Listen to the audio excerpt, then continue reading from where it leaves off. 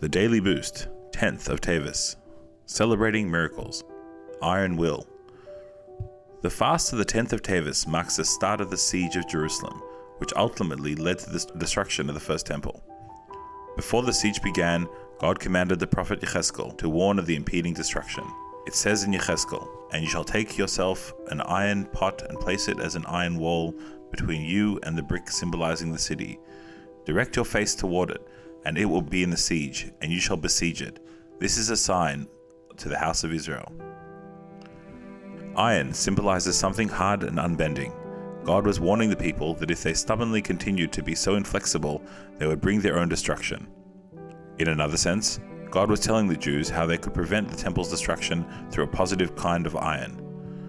This represents the refusal to compromise on matters pertaining to one's essence. The essence of the soul is a source of inner strength that never bends to external pressure. Mashiach comes through revealing our positive iron will.